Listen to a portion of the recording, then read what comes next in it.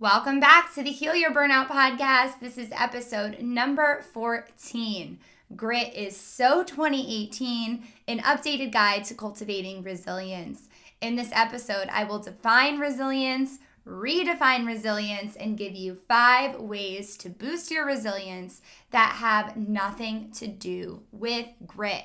We're getting right to it in 3, 2, 1. Welcome to the Heal Your Burnout podcast, where us hustlers come together to have solution-focused conversations weekly. My name is Amber Connolly, a former burnt-out clinician and academic turned transformative coach. If you are a productive Patty, Miss I Can Do It All, or if you are ready to ditch the exhaustion, you have come to the right place. Each week I'll be providing you with wellness tips and trainings, inspiring you to look within, replace habits that are keeping you stuck, and offering insights to help you maintain your brilliance. If you are craving clarity, self-care, support, and mindset hacks, look no further. This is where your energy can be reignited and your hope can be restored. Today we are talking about grit and resilience. And I knew this was a topic that I wanted to talk about because I remember when I was very deep in burnout.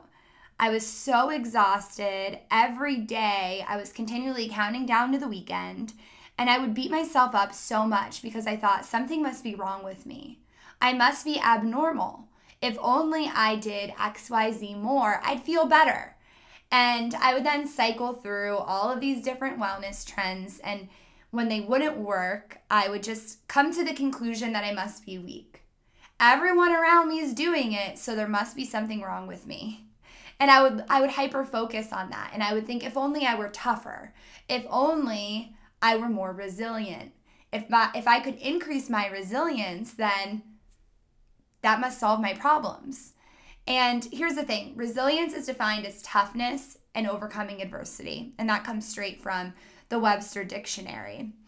And when you're struggling with burnout, when you're struggling with stress, and I would say at large, women in general, why do women struggle with poor stress management techniques? Why do we struggle with people pleasing? Why do we struggle with perfectionism? Why do we struggle? Why do we overgive?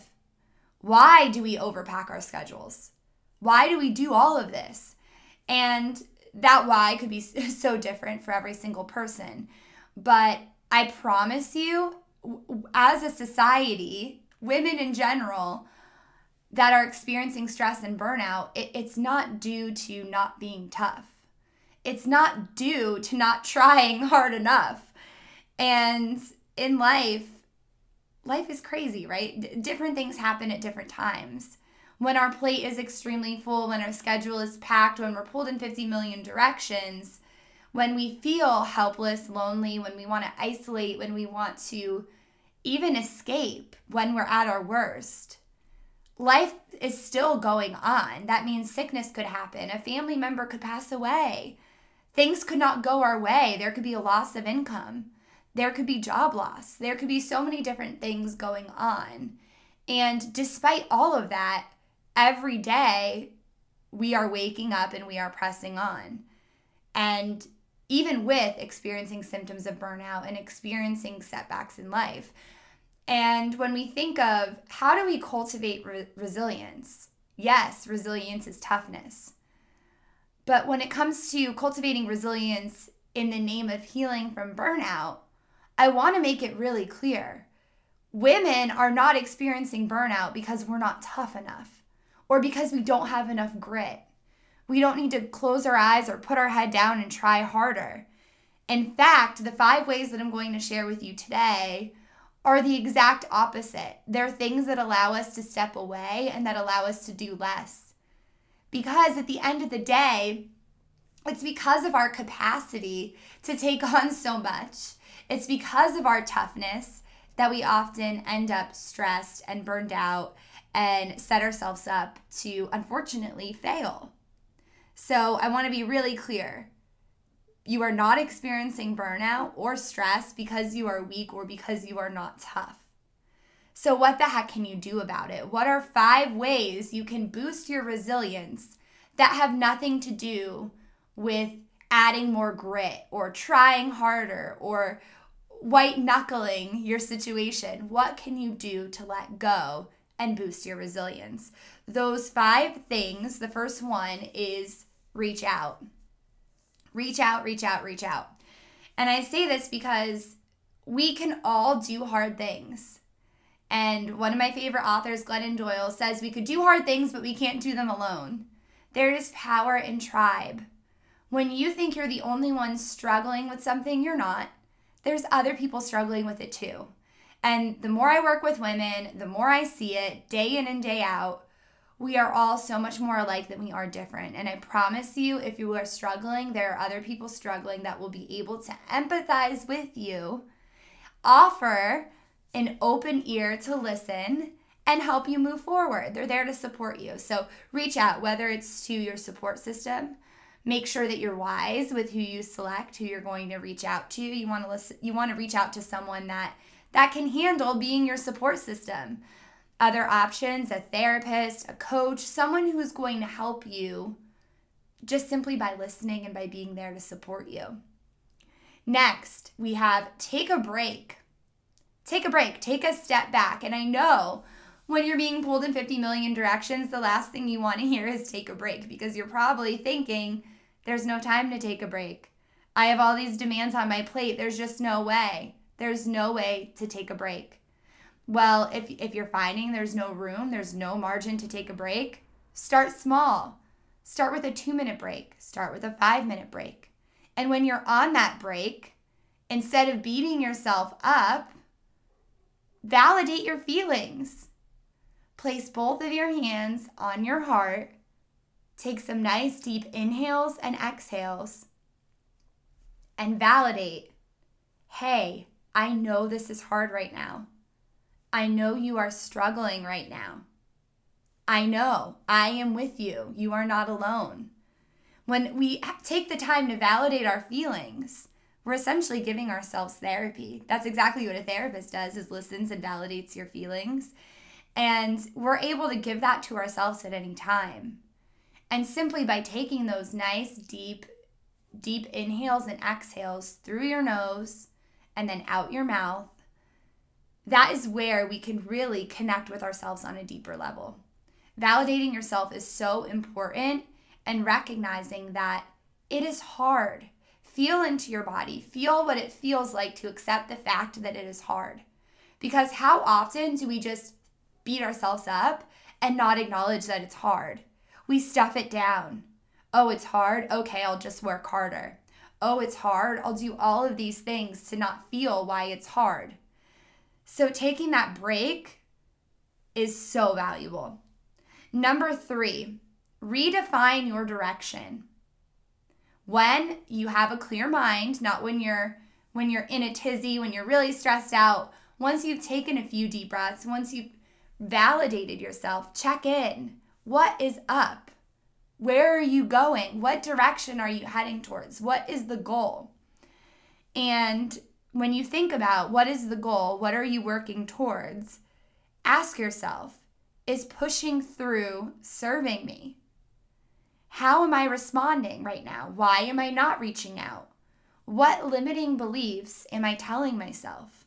Maybe you tell yourself that if you ask for help, it's weak.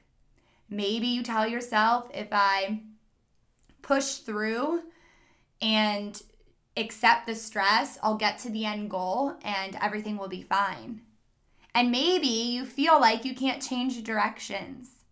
How often have you been working on a project or working towards something and you might realize, this isn't what I thought it was going to be, or this isn't what I wanted it to be, or this isn't as fulfilling as I thought it would be, or this isn't as enjoyable as I thought it would be, or heck, I'm not good at this like I thought I would be. How often do we find ourselves in that position, and rather than reaching out for help or reaching out and saying, hey, I need to pass this off and I need to try something else, how often do we not redefine our direction because we're scared of what other people would think? You are scared of being viewed as weak.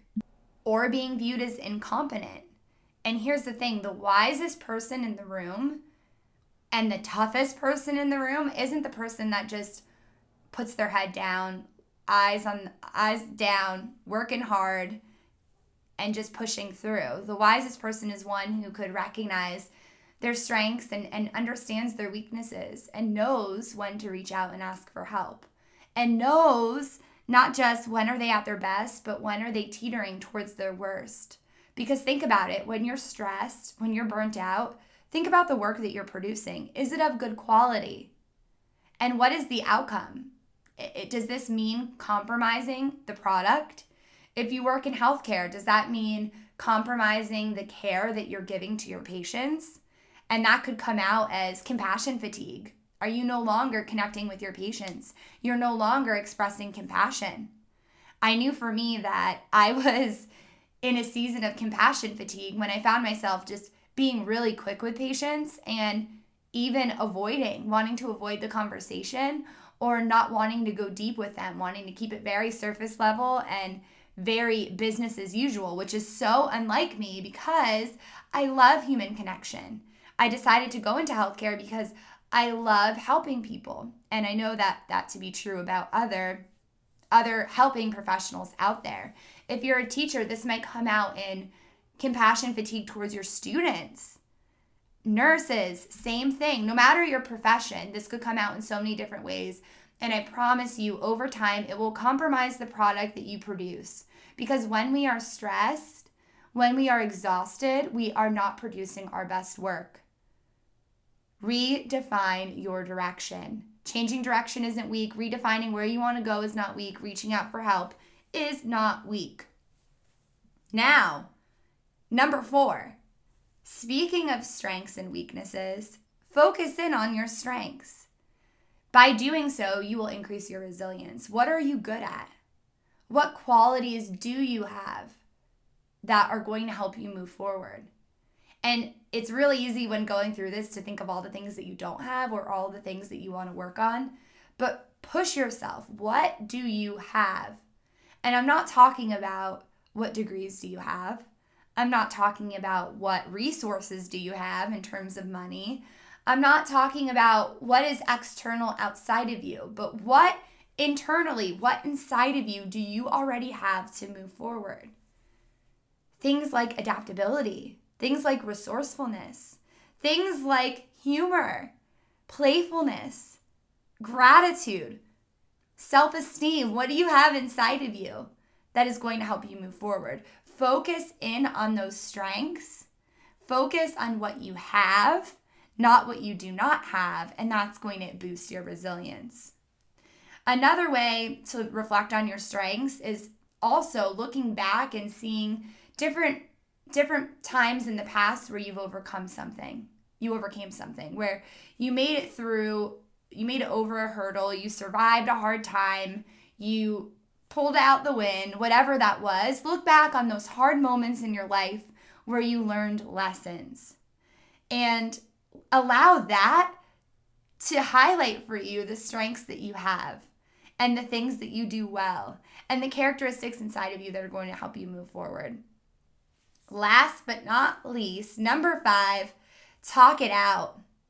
Talk it out, talk it out. Vent it out. And do so with a safe person, a person that you could trust, a person that's going to listen without judgment, a person who could hold space for you.